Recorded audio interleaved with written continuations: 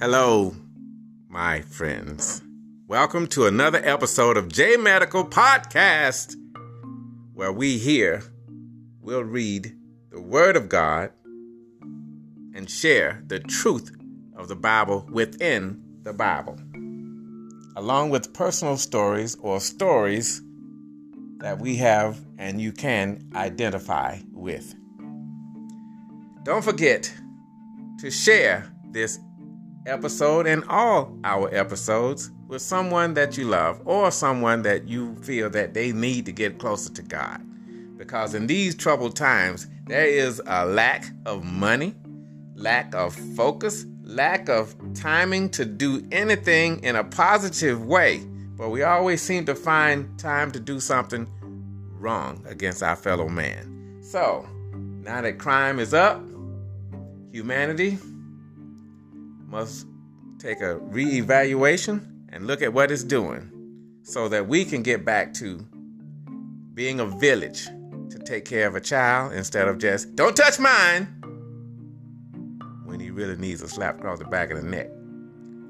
Straighten that boy out, because it takes a man to raise a man and a woman to raise a woman. Iron sharpens iron, and there's no other way to do it. So share this episode, even if they're in a nursing home. Give them the Word of God. And thank you in advance for your support of this channel. Our lesson today, or the title, is Celebration in His Presence. So we're going to jump right into it. Many years ago, high-pressured deodorant guns were installed at a large city dump, one of several hundred smelly landfills sites that had become the focus of growing public concern. To saturate the mounds for putrefying garbage, the cannon sprayed several gallons of fragrance per minute at a distance of more than 160 feet. But no matter how much deodorant was sprayed, the fragrance couldn't completely mask the problem. Period.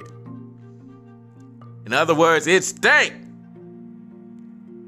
Similar to the use of deodorant guns, King David attempted to mask the odor of his sin. After his adultery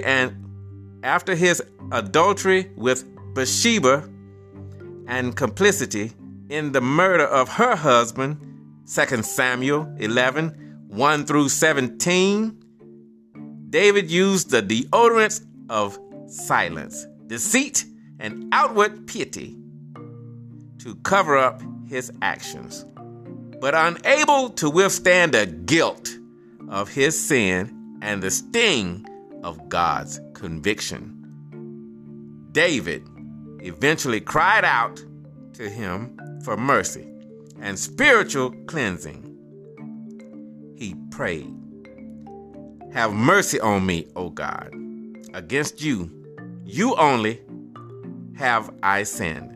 Psalms 51:1-4.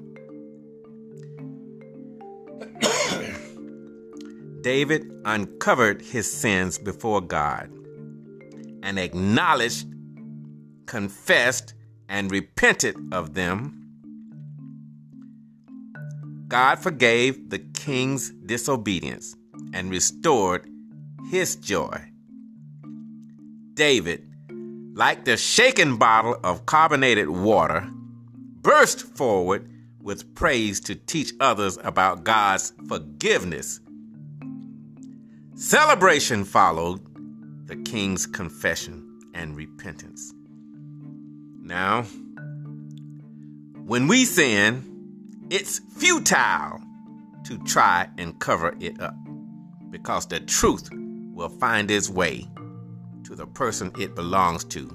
That means your mate will find out.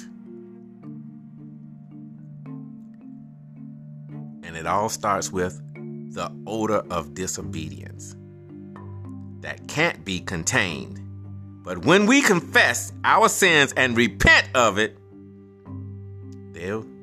they will forgive you, but they won't forget. He'll remove it and leave the fragrance of His grace and forgiveness. He'll restore the joy of our salvation, allowing us to once again celebrate in His presence. This story was written and augmented by me, but it was written by Marvin Williams. Now our question of the day is, what does it mean to celebrate God's gifts? God's good gifts. Let us contemplate right now and thank Him for the very breath that we take in right now. The breath that we shared with each other today. The breath that we intend to share tomorrow. That is our hope upon the Lord, that He gives us tomorrow.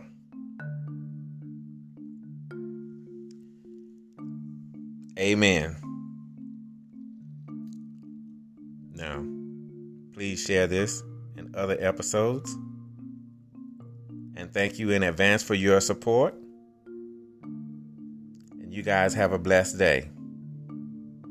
Amen.